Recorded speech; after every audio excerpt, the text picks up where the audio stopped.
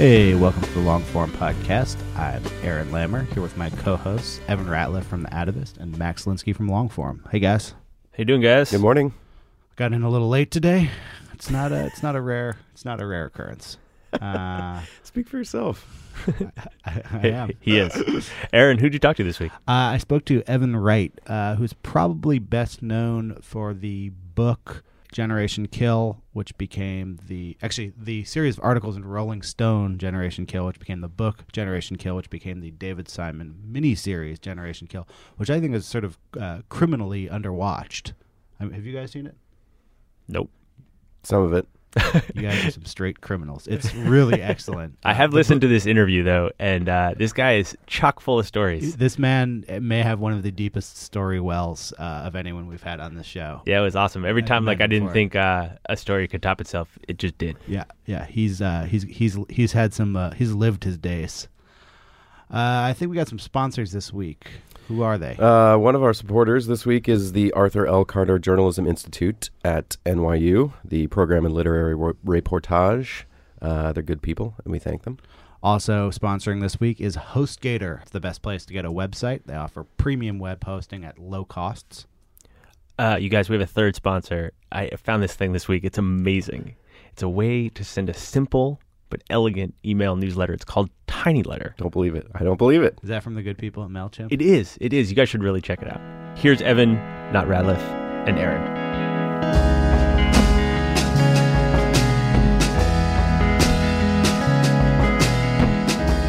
Welcome, Evan Wright.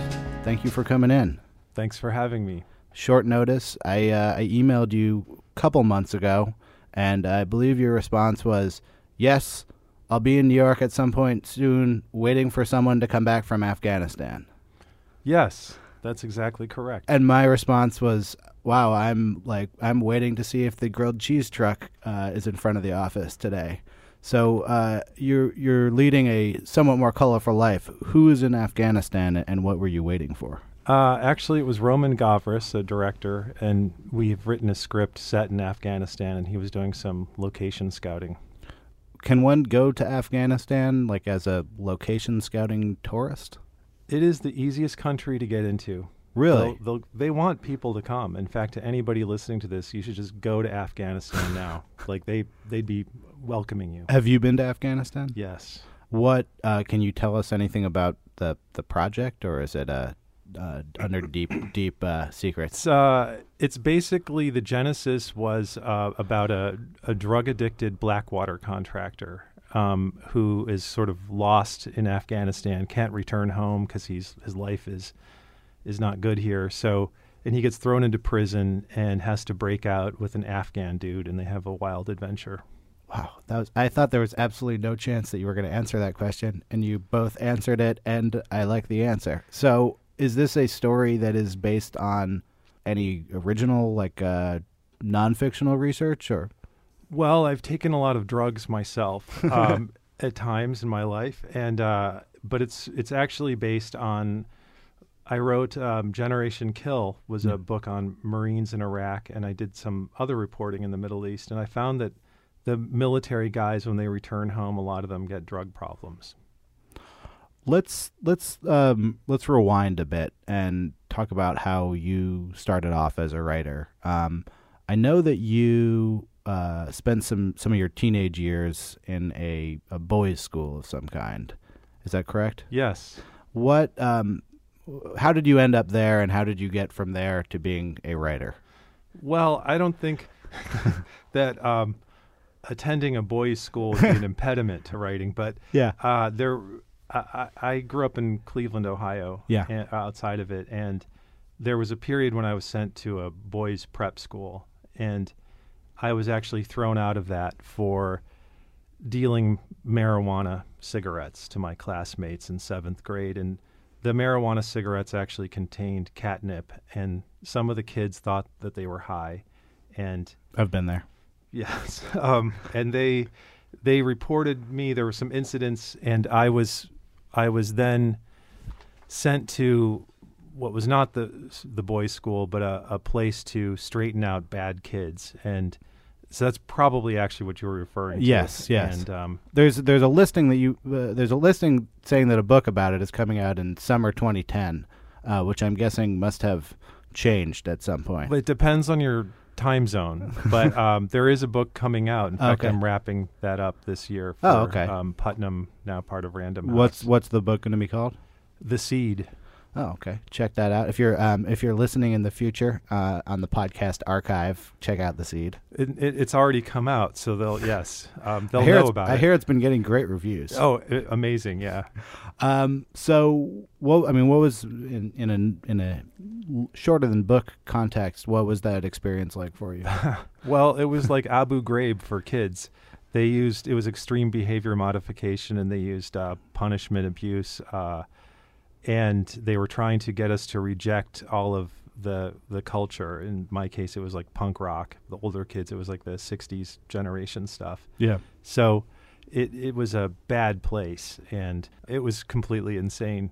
The only thing that appealed to me is they taught. Now, I didn't buy in. I escaped and I resisted, and all these things happened. But what did appeal to me about the program was that they were turning us into what they called a new race of humans, Homo superior, and that there was going to be nuclear Armageddon. And the thing that I liked is we were going to repopulate the Earth. And that part of it, I was 13 when I was sent there, that seemed pretty cool. I often reporters I talk to who've been in sort of intense immersion experiences, I ask them what it was like doing that for the first time. But it sounds like you had a fairly intense experience already under your belt by your teenage years after doing this. Yeah, and it was very formative because I could see kids coming into it, and I was always amazed that most kids, and I'm talking like 17 to 18, I was younger, they would kind of fold and go along with it within 2 or 3 days. And I was thinking like, man, we're supposed to be rebelling, you guys. And so it was very demoralizing when I would see these kids come in and then go along with it. And so when I got out of it, it made me very much distrust social groups, because I started to see that in my perception that people always formed along these lines, and you couldn't really trust what identity they were presenting. So you get out of this pretty horrific situation and you go to college. What was your first writing gig out of college? Have you ever seen The King of Comedy? Yeah. What's the guy's name that De Niro plays? Oh, he lives like in his parents doing his comedy routine in the basement. Rupert Pupkin? Yes. So I got out of college and had studied medieval history and believed somewhere, I took a writing course in college, I thought, this was in the 80s, that you could make a living as a short story writer. So I got out, I had different jobs, and I was writing short stories and sending them to the New Yorker. And I would get, like, my second story, I got this like long letter from an editor at the New Yorker, and I was like, holy shit. Can I swear in this thing? Oh, it's encouraged. Okay, so I was like, I read like, who John Cheever or somebody sent that this is how you get in, like I'm on the path. I send the next story, the letter's a little shorter. What was the long letter? What was in it? It was like an editor's letter saying, this shows a lot of potential, you should do XYZ, and please send your next work.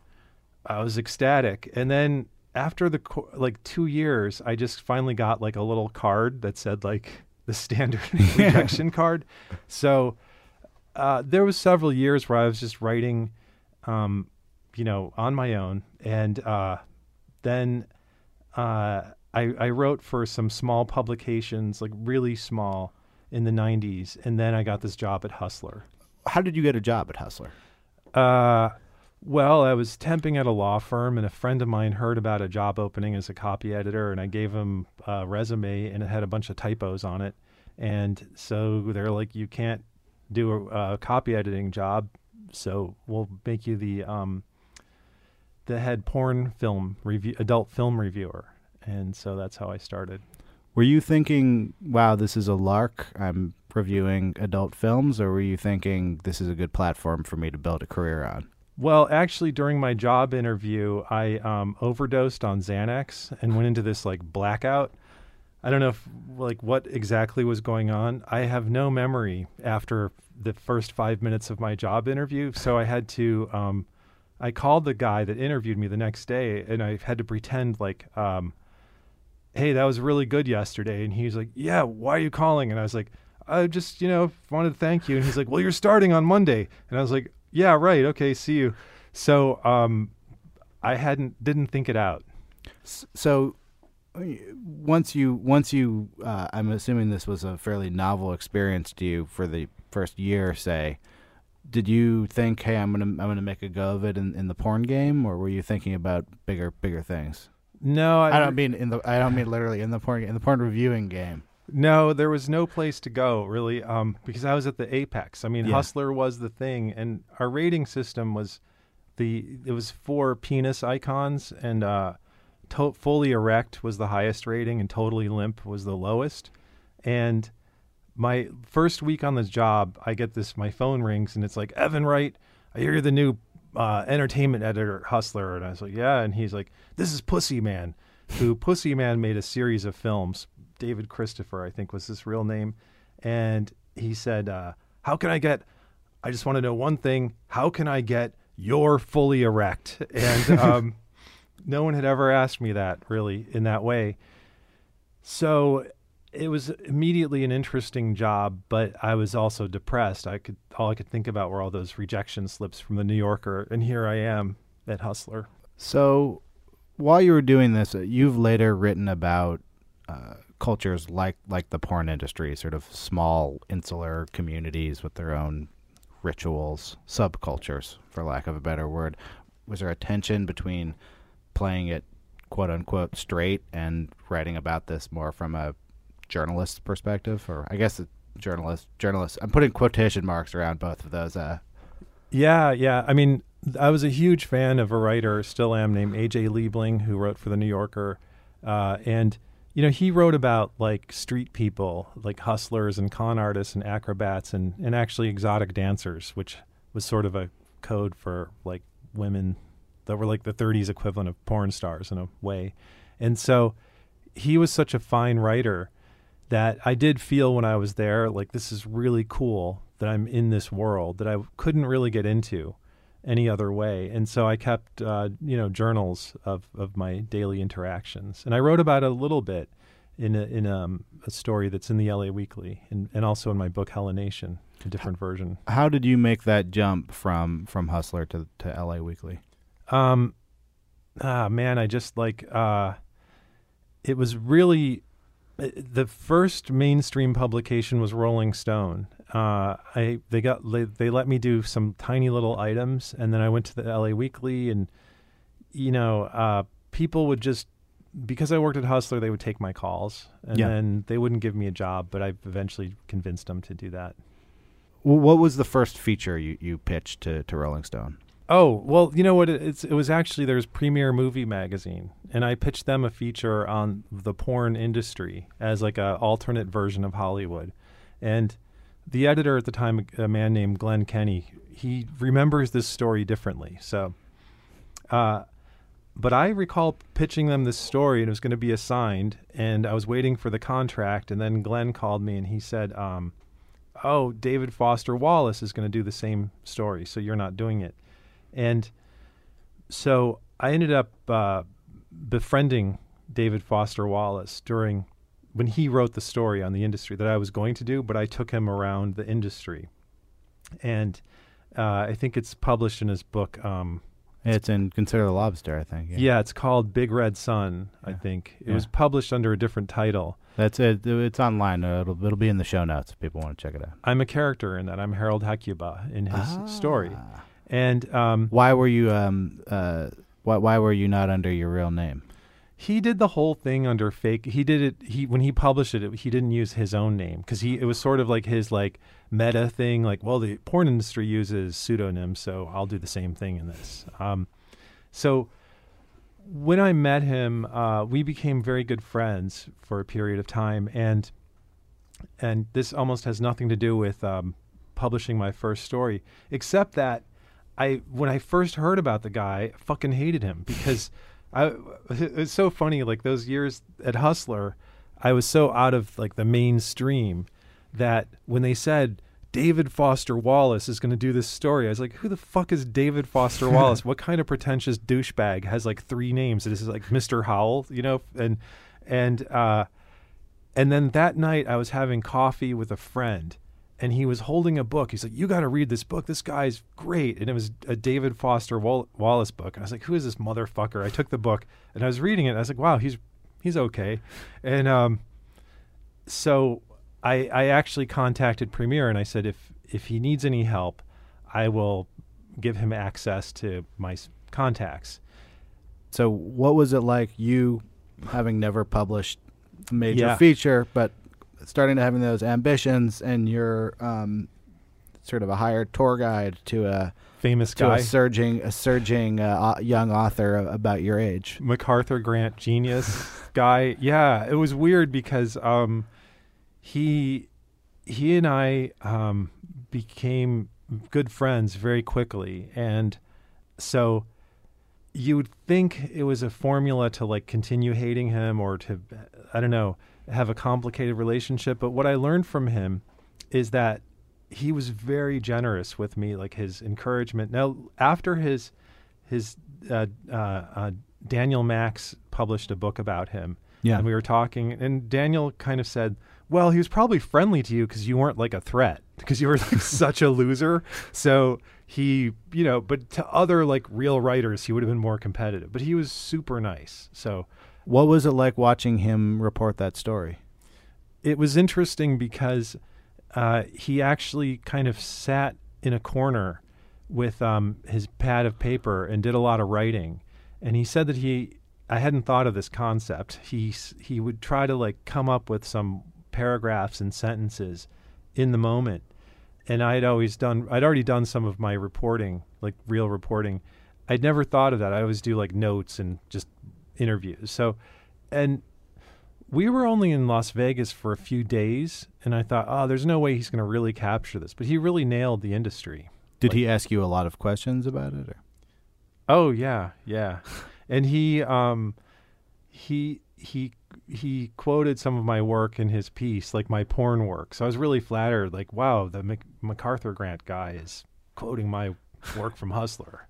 Or it was actually something else. But. And what kind of stories did you start pursuing once you had this sort of nod from Rolling Stone?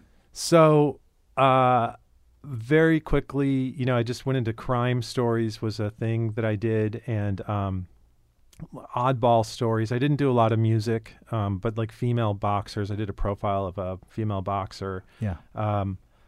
Murders and the anarchists, you know, on the road smashing things, that kind of stuff. The work from this period is mostly collected in Hella Nation, your book, and I think sort of subculture as a title for that collection is maybe limiting, but it does seem to be sort of a thread. So in the case of something like that, the piece on the anarchist collective, when you choose to do a piece like that where you're very clearly doing sort of what David Foster Wallace did for porn, pushing into a uncharted subculture and trying to capture it in a limited span of time, how do you choose what group of anarchists to go hang out with, and then once you're there, how do you choose like this guy is going to be the kind of central character in a story like that? Oh, well, I just would you know, it's all about access and time. So I would just hang out, and I did this with the military. I've done it with like when there's a crime story and there's a lot of reporters, you just like lurk around and see who's going to take you in and talk to you, right? So like even before you lurk around, what's your first step? Like do you make a phone call, send an email, saying how do you sort of represent your own intentions in a situation like that?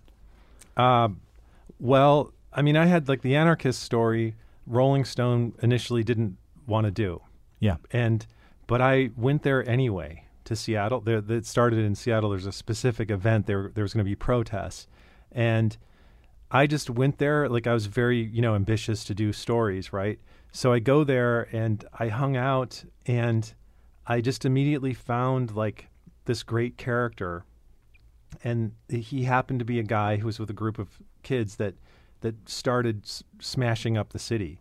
And so when that happened, my editor from Rolling Stone called me. He said, "Can you do the story?" And it's like, "I'm here. I can do it. In fact, I think I know the key guy." But I hadn't started like reporting. I was just wandering around, like I was hanging out with people. But I happened to have just stumbled into a core group of kids. So you're doing that more or less on your own dime then, if you haven't sold it as a story. You're just kind of going around the country looking for interesting shit that's happening? Yes, but shortly after that, I got onto I'm not doing it anymore, but where I got paid by Rolling Stone like a monthly fee. Right. And so it gave that freedom to pursue stories in that manner.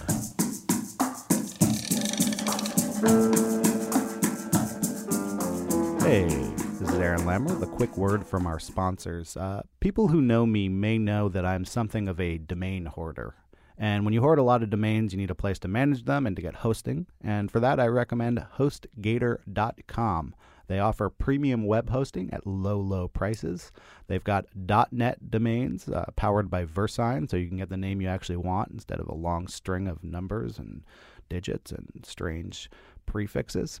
They've got 24/7, 365 days a year, phone, chat, and email support. And once your site explodes and you become wildly famous, HostGator will have you covered for all that traffic with VPS and dedicated servers.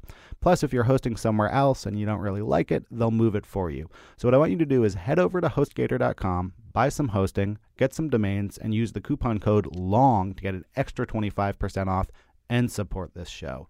Thank you very much, HostGator.com. Here I am back with Evan Wright.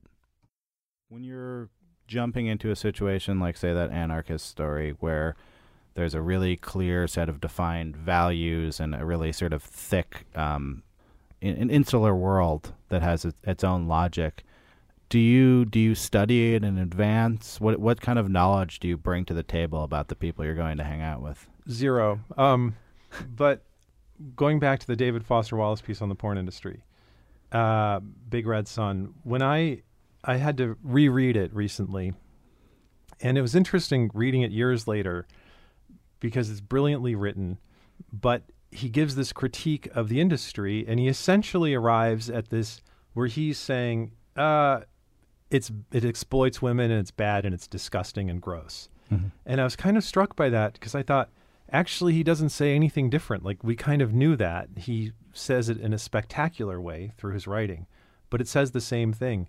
And it was also interesting because I knew that he had like a normal interest in things like pornography and personal interest. And, as a writer too, but sometimes a writer, what's the line? Yeah. But I remember reading it more recently thinking and based on some letters he wrote to me years after he wrote that piece, I was like, this is bullshit. He was writing, in a sense, what he thought he should say about the industry. It exploits women. Well, that's like, no shit, Sherlock. And what I tried to do as a writer was different, as I never felt I was like a very good writer. But I thought, what I'll do is I'm always going to let my subjects speak for themselves. So the first story I did at Hustler was on neo-Nazis. And I wrote the whole story just letting them talk and describing them. And when I finished it, I was very nervous because I thought, well, I don't say here that Nazis are bad, and maybe, people read this and think I'm endorsing Nazis. So I took it to the Anti-Defamation League and had some people there read it. And I said, do you think I should put anything in there? And they were like, they approved of the story. I wouldn't normally not vet a story. It's also published in Hustler. But is that the first Hustler article that's been pre-sent to the American Defamation League? Probably. It's also it's in Hellenation. It's weird. I was sort of proud. There's a couple articles from Hustler that made it into a book published by Putnam. But that experience was, I didn't know anything about them. And what I really have done ever since is when I'm with subjects, even if I do know a lot about it, I don't say I know about it. And I always say, you explain to me what you're doing.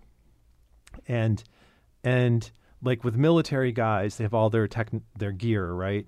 And I actually know a lot about like gear, like military stuff, but I'd always be like, what's that thing, that round thing that looks like it goes boom? And they'd be like, well, this is a blah, blah, blah. And you learn about people.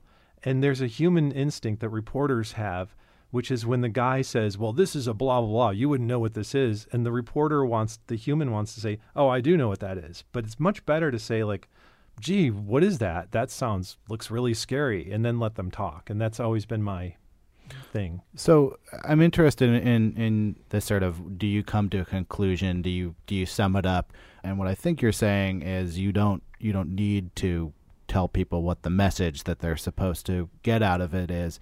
Is it important that the subjects espouse some sort of message themselves?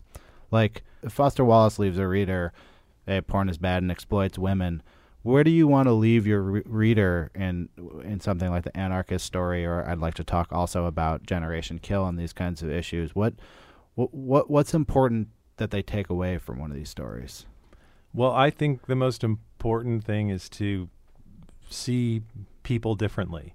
Like with the neo-Nazis, what I found, and so, yes, I try not to editorialize on the page so much, but I do try to listen, to be conscious of my feelings. And when I went to hang out with these neo-Nazis, I'd seen images of them with guns and looking frightening, right? And when I got there, I started to realize these people are the most scared people I've ever met. They're terrified of black people. They're terrified of Jews. Most of them had never met a Jewish person.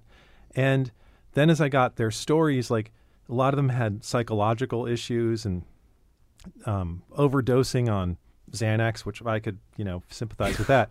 But so it wasn't that the story that I was going to editorialize and say the obvious, like that they're bad people, but I felt that the story was interesting because I just trusted my reaction. Like they were not what I expected them to be. So I trusted that if I write this, the reader out there will also be as surprised as I was. And are these experiences sort of consistent? You spend X amount of time with people, you get back sort of X, you have enough ingredients for a story, or are they totally a new exploration each time? Each time it's like reinventing the wheel. It's just a battle, mentally myself too, because I'm like, I could never do it again, and I don't like doing the same thing over. Yeah. So, and it takes me a long time to write. How did the stories that would become Rolling Stone pieces and then the book Generation Kill, what was the sort of origin of you going to Iraq? I had been to Afghanistan a few months earlier for Rolling Stone and did some pieces there. It was very fun and interesting. And then I came back and, actually I'd done a profile of Shakira, a cover story on Shakira for Rolling Stone before Afghanistan. Yeah. And I was like, get me the fuck out of here, man. I can't do like a singer story because frankly, I thought Shakira sucked, man. Like her singing was so annoying and she was kind of a nice person, but I think this is the third story that someone has told on this podcast about profiling Shakira. Really? I think she may be the most talked about profile subject now. There's something about a Shakira profile that has like changed several people's lives. Because it was so absurd. Yeah. She really can't sing, and I'm convinced that one of her, we'll probably get sued for libel, but I'm convinced that one of her songs is a rip-off from a Pretenders song. And she was like charming and she dances but I was like, what am I doing? Like we're at war. And yeah. I'm doing a story on Shakira and I was just like, get me out of here. So I go to Afghanistan and then had a good time there. It was really interesting. And then came back and then I didn't think we were going to really invade Iraq. So I was in a contract negotiation with Rolling Stone, and I was like, I'll go to war. Just give me more money or something. And then months before the invasion, I went to the Middle East and hung out on doing stories from boats and stuff, ships, as we call them. Did you have the idea that these pieces were going to add up to sort of like a larger book length work, or were you just picking them where you saw them? No, and probably some people who listen to this are writers. And I was thinking as a writer, like I'd had a number of people approach me and say, you should write a book about your experience at Hustler. And I just didn't want to be like the porn guy. Right. And then I did a story on skateboarders once, and they're like, do a skateboarder book. And I just kept saying no. When I got to Iraq with these Marines, and then the incidents began that were part of the Rolling Stones series and then Generation Kill, I felt like this is a worthy book. We recently had Gay Talese on the podcast, and he was talking about the sort of move during this war to embedded journalism, which didn't exist in Vietnam largely, or existed in sort of isolated pockets, but it was far less prevalent. What kind of a package did you give the Army when you said, "Hey, I want to go hang out"? Well, first of all, I reject the notion that embedding didn't exist during Vietnam.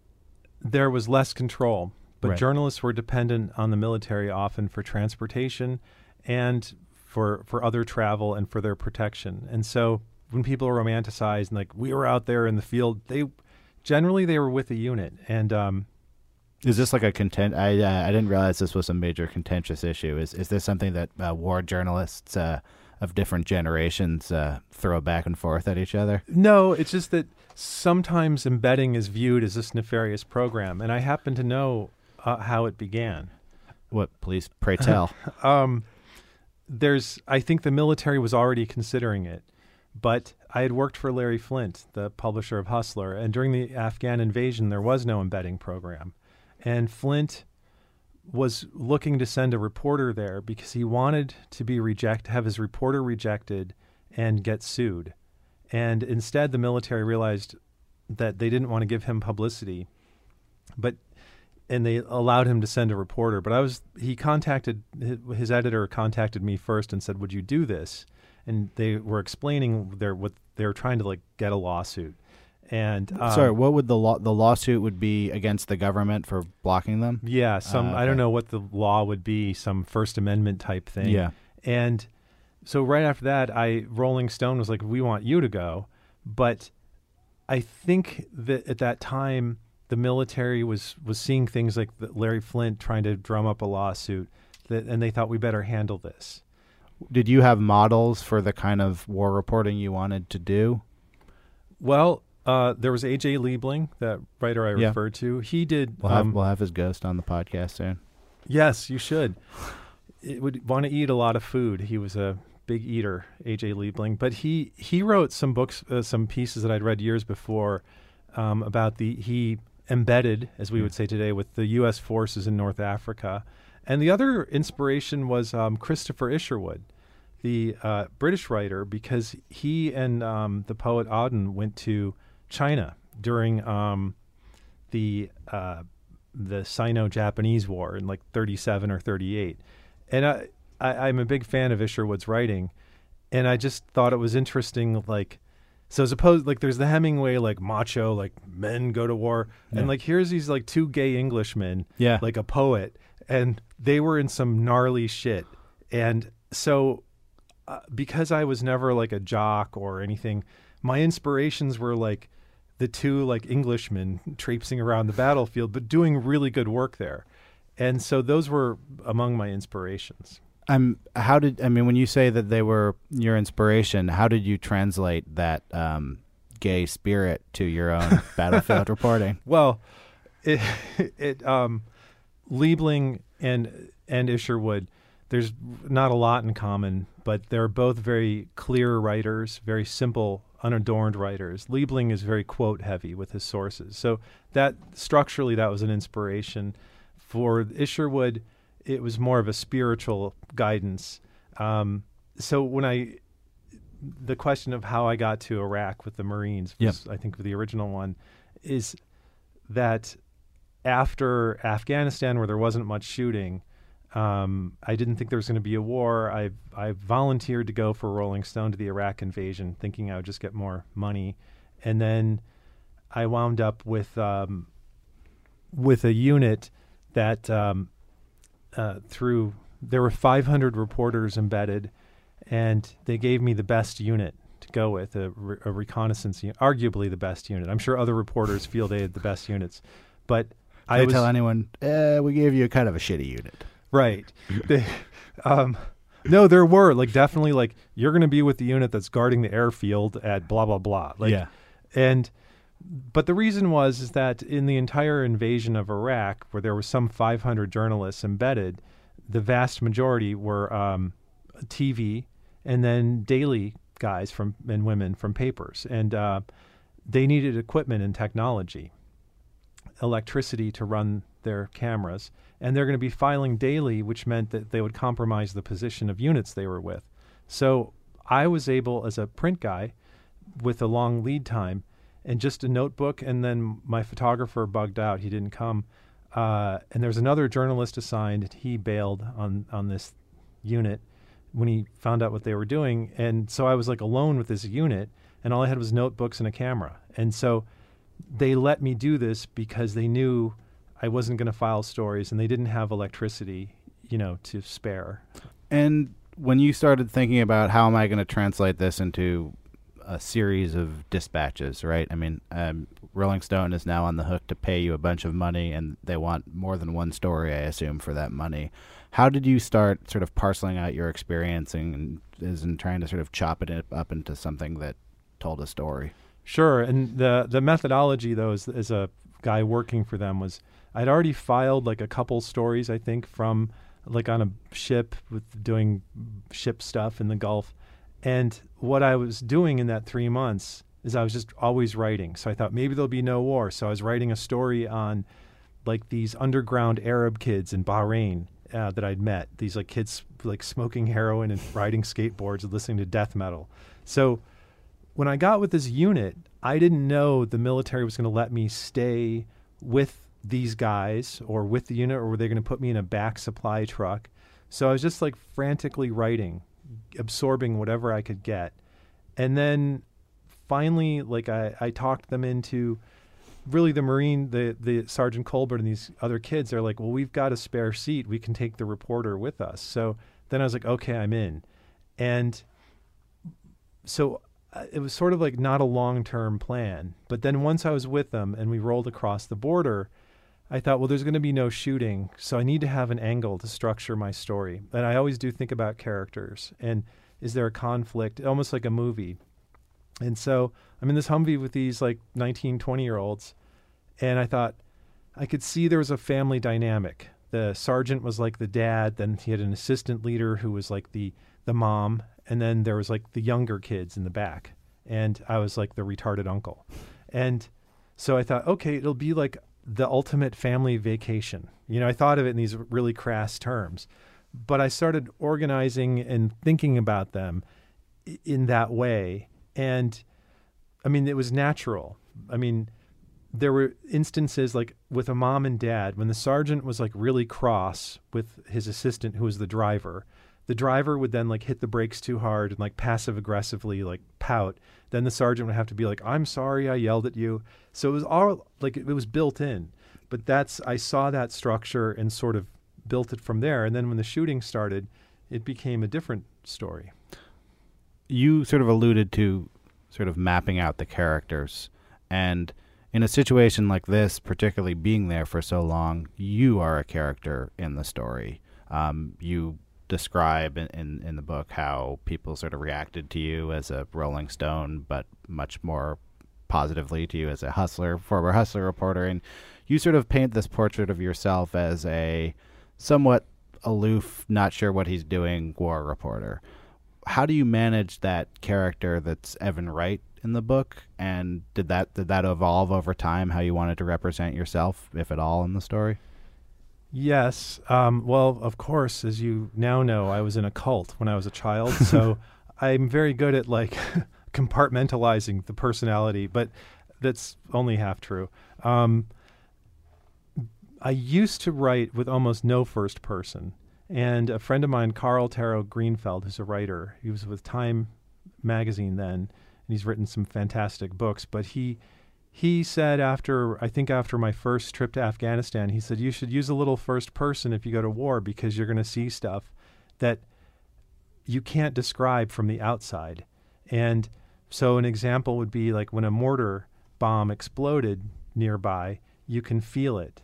And so I would use myself as almost like comic relief a little bit, but also to describe experiences that I can't, describe from observing somebody else who's with me.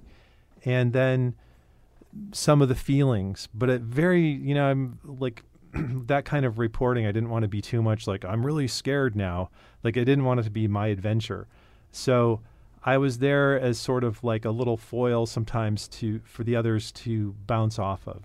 Is that something that you consciously think about when you take on a story now? Like, am I in this story or am I not in this story when you're reporting it?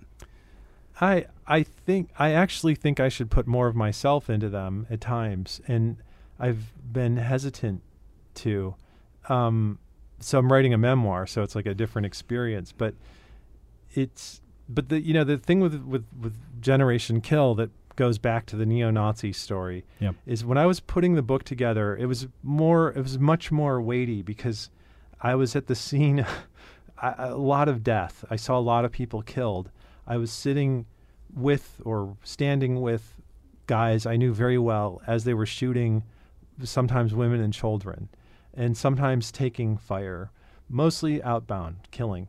And it was also like compared to reporting on Shakira, like when people were killed, civilians especially, I realized I was the only person there who was going to write it down. So I was frantic about getting names. In the book, there's a few the people, some of the victims, I put their names in, not that anyone cares, but I thought at least somewhere there's a record of this, right? So it was a much more significant work than a Shakira profile or even a crime story that I'd done because the crime has already happened. I was there when the crime was happening. And so the one of the things about the personal reaction was as I was writing the book, I thought, what do I really want from anything I write? And basically, I just want people to like me, to think I'm competent, and at the time, maybe I'll get laid. I mean, that was like really, like if you So you went to Iraq. Well, I know it's like because like a really stupid person trying to get laid, but it's like ego. Like when I first published in Rolling Stone, I ran out to get the magazine. I didn't read my article. I wanted to make sure they spelled my name correctly. So when I was doing the war book, I realized that I had to be as honest with my own reactions and not try to use fancy language, not to make it more romantic than it was. Although at times it was very beautiful to like watch bombs going off and particular types of barrages. So to capture the beauty in a way that was transgressive because you're not supposed to feel beauty. Right. To capture the elation at death at times. And in particular, there was one example that I always think of, which is I was with this group. We were coming back from one battle that had been 36 hours. And on the way back, Colbert we were being ambushed again by just a couple of guys, and Colbert had to shoot them while I was there. And when I went back and wrote the book, I almost wrote like, I watch him shoot and I feel very bad. And like, cause I don't want the person reading this to think I'm like a sociopath. But the truth was when that happened, I felt absolutely nothing watching these people get killed. Now I didn't actually see them like die and bleed out, but I was there when I'm sure he shot them effectively because he had. So I thought, no, I have to write, I feel nothing.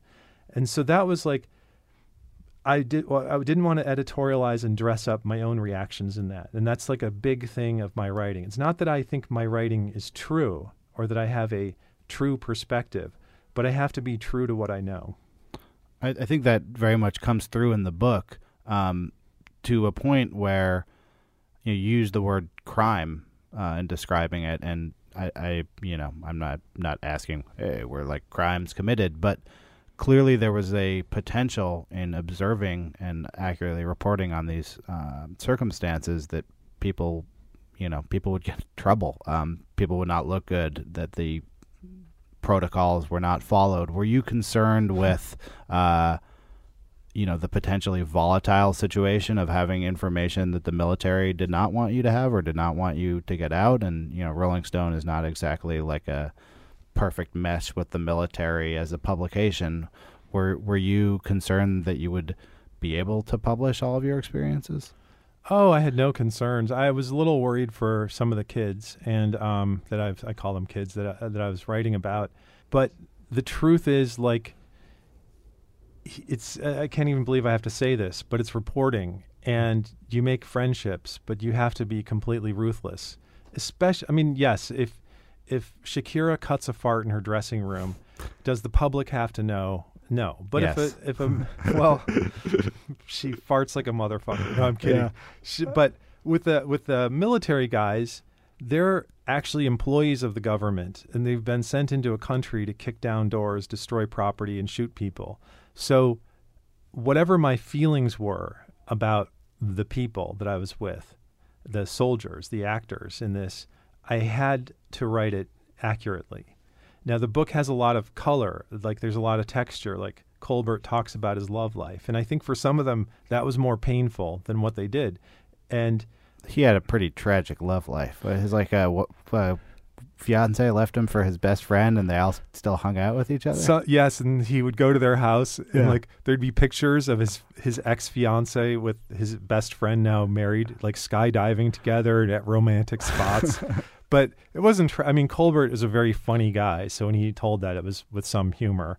But yeah, so there was no censorship, no threat of censorship from the military. Nothing, just I had a lot of weight about the guys, like what I was doing, writing about them. And have you followed their lives since then? Yeah. I was involved. I wrote the miniseries with David Simon, and I ran a lot of that past the subjects who'd been in the book, and I've stayed in touch with them. And were they happy? I mean, what was their reaction when it came out?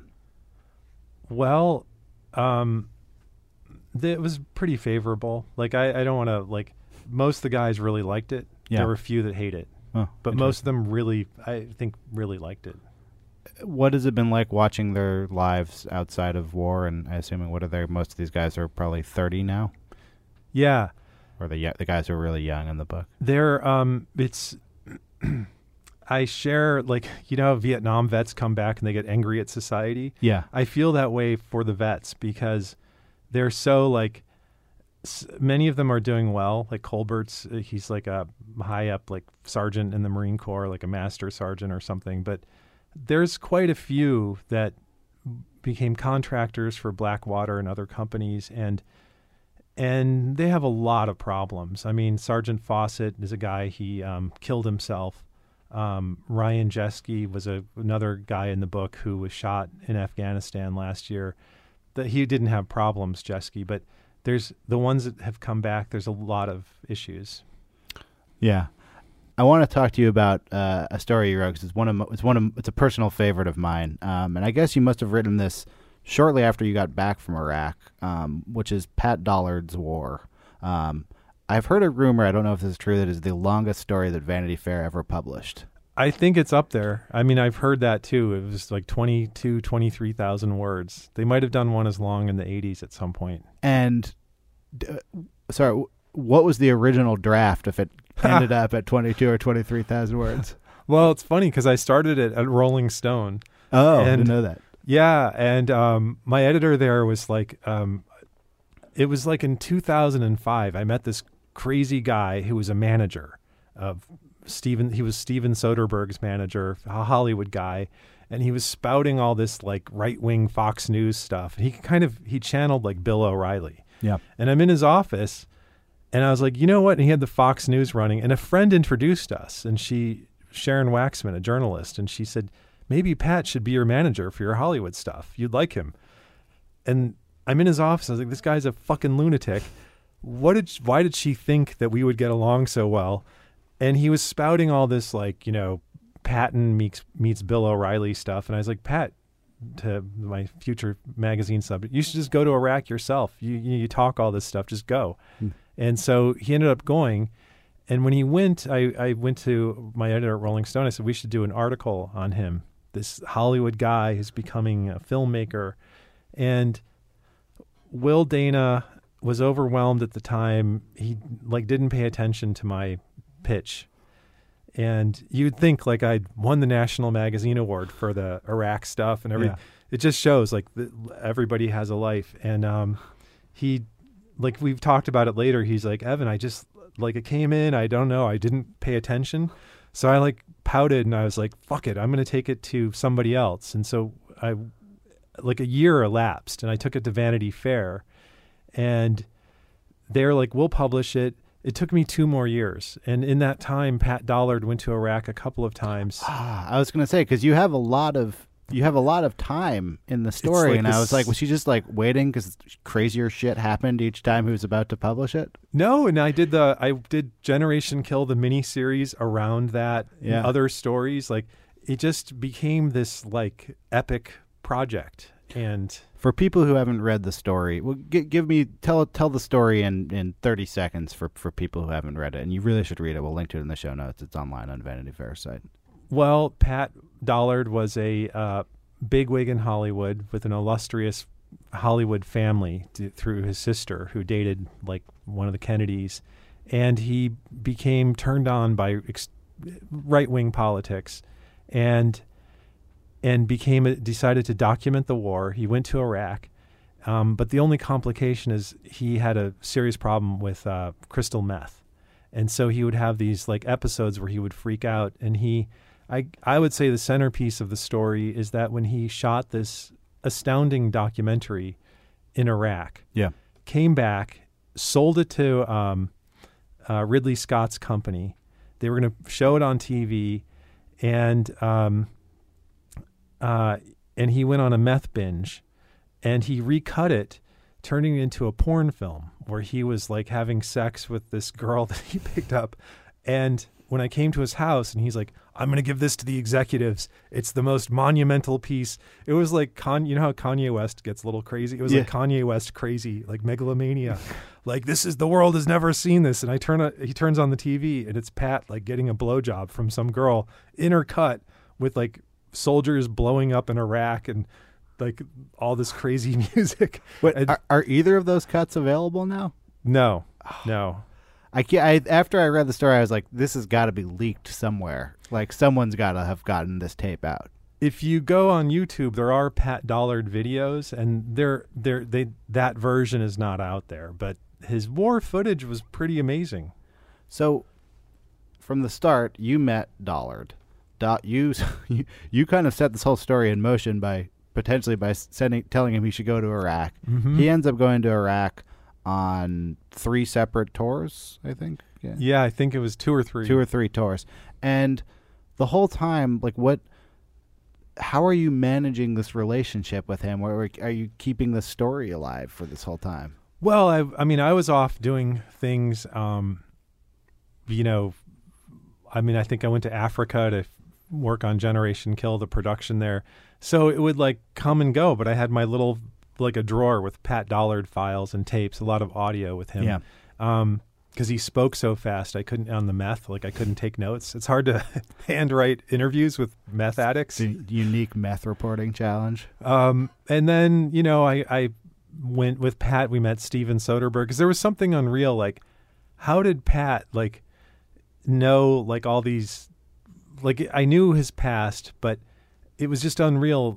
We're talking to Steven Soderbergh, who was a close friend of Pat's, but Pat has now become this, he hates George Clooney and all this stuff. So it was weird. And, there's a certain point where Pat dropped off a safe with $250,000 at my house. I don't know if I put it all in the story. I mean, there's certainly a lot of pretty insane behavior. And at a certain point, you must have realized, well, I'm dealing with a person who's having a mental breakdown of some kind. Did you just say, I'm going to keep watching this? Were you how far could that story sort of descend down the rabbit hole, and how far would you chase it? Yeah, well, I went as far as I could go.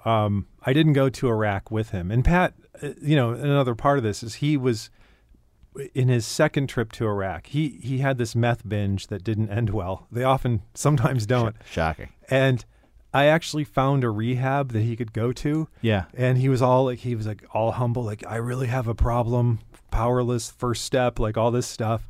He's like, I'm going to go. And then, he was going to go, and then he called me. He's like, guess what? This Marine colonel emailed me. They're going to take me in Ramadi. So instead of going to rehab, he goes to Ramadi, and he gets like blown up. I mean, seriously, one or two people in the vehicle were killed. Everybody seriously injured, except Pat. He tapes most of the explosion. So, the question is, he was having mental issues, right? But he was also doing things that were of the world. Like, between one binge, he was on the Hannity and Colm show on Fox News, commenting on like whatever they commented on. And so as a journalist, is this question, well, is it just like a person who's having problems and you're exploiting them, or is it somebody who's in the culture doing things while he's flaming out? And he was doing both. You alluded to screenwriting as a healthier pursuit, and a lot of the reporting you've done is either putting yourself around crazy people or dangerous situations. Where do you think that comes from? Are you a thrill-seeking person? Not really. It's strange. I think it's more the war stuff was more. I'd studied history in school as a medieval historian, so it felt significant, and I thought everybody has to die. It's better to die like covering a war than reviewing a porn film or something, or getting hit by a bus. Debatable. I know. It's like, how stupid that I would think that. Yes, much better to die. But I meant the porn film, not the bus is clearly the worst of the three. Yes. But the last story that I did was I took on a book project for this gangster. He was a character in the documentary Cocaine Cowboys, and published a book that we co-authored and called American Desperado. And in the course of interviewing him, this is a story about how I went to Iraq in 2007, and I decided, like, I don't want to do this anymore. I want something like quiet and like without explosions. So this is like a nice transition. I'll do a book on this gangster who has stories. Well, he tells me this story that he helped murder some guy in Miami in 1977, and he says, oh, but the crazy part is that the guy that was the hitman I did it with went to work for the CIA, and that's became the basis for it was part of the book I did, but I did some real journalism on that. And the funny thing is that that story I spent 2 or 3 years on in the background of other things. And it was real. There's a guy that allegedly, and there's a lot of evidence he did, work for a Miami drug trafficker in the 70s and 80s, and then became a very senior official at the CIA. His name is Rick Prado. And later on, he became the vice president of Blackwater Company. So like Blackwater is just like a cesspool of like every shady person from like every single war and every like.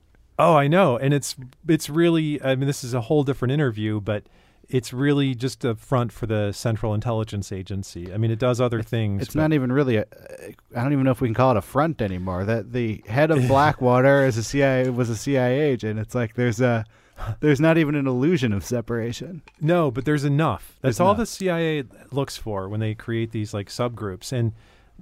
So the funny thing is, like, during the time of that story, and I'll emphasize that Rick Prado is everything. The whole case against him was alleged, but my sources it was actually FBI agents and their files that I obtained.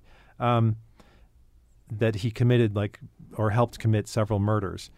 But it was funny because I was like, oh, I'm going to get away from the dangerous stuff. And then I'm doing this story on this like allegedly dangerous CIA guy. And I put in the story, a little bit of first person, because when midway through, these guys had been on the task force that investigated his alleged murders said, you shouldn't write about this guy. It's really dangerous, right? Yeah. And so that story, I'm still here today, but I stuck with it because I felt it was really important that here's a guy who works for the government, and we all have our fantasies about like 24 and Jack Bauer and all that stuff.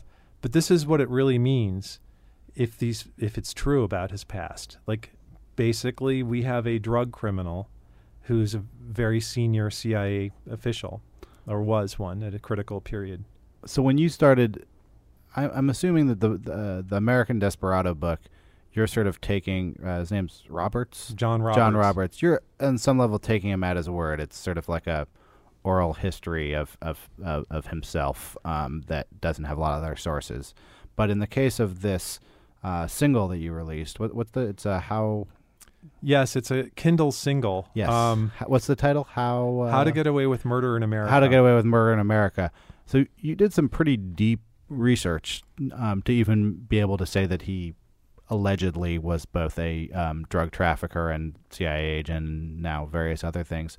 How is this the first time you've had to sort of get deep in the government records and deeply source a story like this? Yeah. Well, no, but it was... What's interesting is, like, I didn't do it through some like internet wizardry. Yeah. It was just like I met some guys who had been involved in investigating him. Yeah. And essentially they were like men and women who were like, we can tell you how to find the files, because just like in a movie, the files on the case, critical files, disappeared from the records locations where they normally would be. So I some people made copies, and then I essentially went back because I was like, well, maybe it's a bullshit file. And I went back and I interviewed people that the police had interviewed and verified that, oh, yeah, this is a real file. Knowing that this is a person who's, some people are warning you, this is dangerous for you to pursue this story. What is the incentive for these sources to sort of participate in a story like this? Like, if you go up and say, hey, I heard you were around when that guy was doing some of those mafia hits in the 70s, how do you get people to talk to you at all about a case like this? Well, some of, people do have a sense of justice. And so there were federal agents who continue to be outraged that they felt that their case was taken from them. This CIA agent was going to be indicted CIA officer was going to be indicted in a criminal RICO case, and that he was removed from that case. So there's the law enforcement types that had this sense of outrage. So they wanted to tell their story. And then on the ground, I also interviewed, when the CIA officer allegedly worked as an enforcer, I found guys that he allegedly beat up and told me that, like, yeah, he's the guy that beat me up in like 1978 at the Fontainebleau Hotel when he's collecting a coke debt. Pissed off about it. Yeah, they were angry. Yeah. They were like, no, one of my sources was like, and he took my car. He was this Cuban guy. He took the keys to it was like a Chevelle or something. And he's like, if you see him, tell him I want my car back. So there was that level. And then there were all these women. And Rick Prado had no history that I discerned of like being abusive to women. But his boss that he was the enforcer for before joining the CIA, his boss was horrible to women. Big surprise, we glamorize like Scarface and stuff, but guys that are like that are usually really horrible. So I found some of these women that had been associated with his boss. This is like years later now, and they wanted to tell me their stories. A lot of them I didn't put into the book to protect them, or didn't fit in, but into the ebook. Yeah. But they verified certain details of the relationship between the CIA officer and this kingpin. So why publish this as a ebook single rather than, say, like a news article? Well, the ebook is 31,000 words, and Vanity Fair was like, only one time. They actually really wanted to publish that story, but in like a 6,000 word form. They have limitations, especially right now. It's your fault. Yes. I broke the bank. They lost all their extra pages. They're still paying off for the trees they cut down for that one. But if anyone has listened this far, the How to Get Away with Murder story is such like a yarn of all these different elements. And what I tried to do in structuring it was basically this biography of a man that I've never met. And so I thought the best way, it's not really a book, but it's like a 30,000 word piece. It's very dry too. It's not as much color because when you're writing a story on someone that's all allegations, you have to be very cautious. But I just wanted to get it out there and in its longer form. And sort of like when I would collected the names when I could of people that were shot by the U.S. military, of the Arabs that died in Iraq. I put them in my book because at least there's a record someday. So the Rick Prado story I did so that maybe someday it's like one record. I mean, there's a lot of journalists laboring in this field, and maybe someday it will matter more to the American public, and then people can refer to this work. So you're about 20 years into writing professionally. Where do you go from here? What else do you want to achieve? Well, like Kanye West, I was rewatching his BBC interview. I am a god, and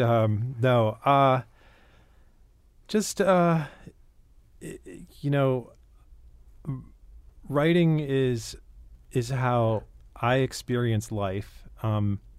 Nothing is really real to me unless I write it down and then edit it into a story. Like maybe I'm like, I have some problem, like emotionally or mentally, where maybe there's like, they're going to find out like Asperger's, there's like some weird branch. I don't know what's happening. I don't know what I felt. I don't know what I thought. I don't even know who a person is, in a sense, until I write about it. And so writing for me is just a way of understanding my experiences. And so that's why I keep doing it. What is different? If writing is sort of a refraction of your own experience, what is different about writing at the age you are now than when you were first reviewing porn films?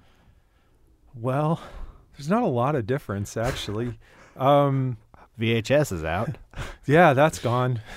No, because I'm exactly as neurotic as I was then. And so back then I would think like, and I still think this, whenever I start something, if the last thing I did was a failure, then when I start the next thing, I'll tell myself, see, this is part of the trend. You're a failure. If the last thing was good, however, when I start the new thing, I'm always like, this is going to prove that was a complete fluke, that you're a shitty writer. And so I'm still battling those demons. Are you making any progress? None. I mean, but I do it because I have to. If I could do another profession, trust me, I would have done it. But I'm like unfit for anything else. I think that's as good a place to end as any. Anything else you want to get in there before we call it to a close?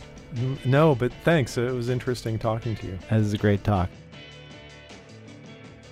And that was the Longform Podcast. Thank you to our editor, Lauren Kirchner, our intern, Gavin Jenkins, my co-hosts, Max Linsky and Evan Ratliff, our sponsors, TinyLetter, HostGator.com, and the Arthur L. Carter Center for Literary Reportage at NYU.